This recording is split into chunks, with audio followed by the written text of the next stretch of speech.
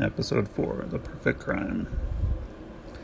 So did the Imagineot, this covert plan to infiltrate the West with a pop song which would convert the masses to communism, work? Think about it. The perfect crime is the one which no one knows occurred. In fact, if someone were to tell you that it had occurred, you would say no chance. That's madness.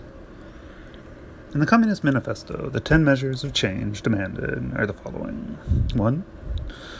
Appropriation of landed property for the public. 2.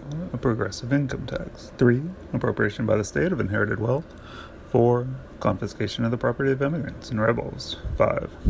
Centralization of credit by means of a national bank. 6. Centralization of the means of communication and transport. 7. Extension of state production. 8. Equal liability of all to labor, and the establishment of industrial armies. 9. Combination of agriculture with manufacturing. 10. Free education for all children in public schools.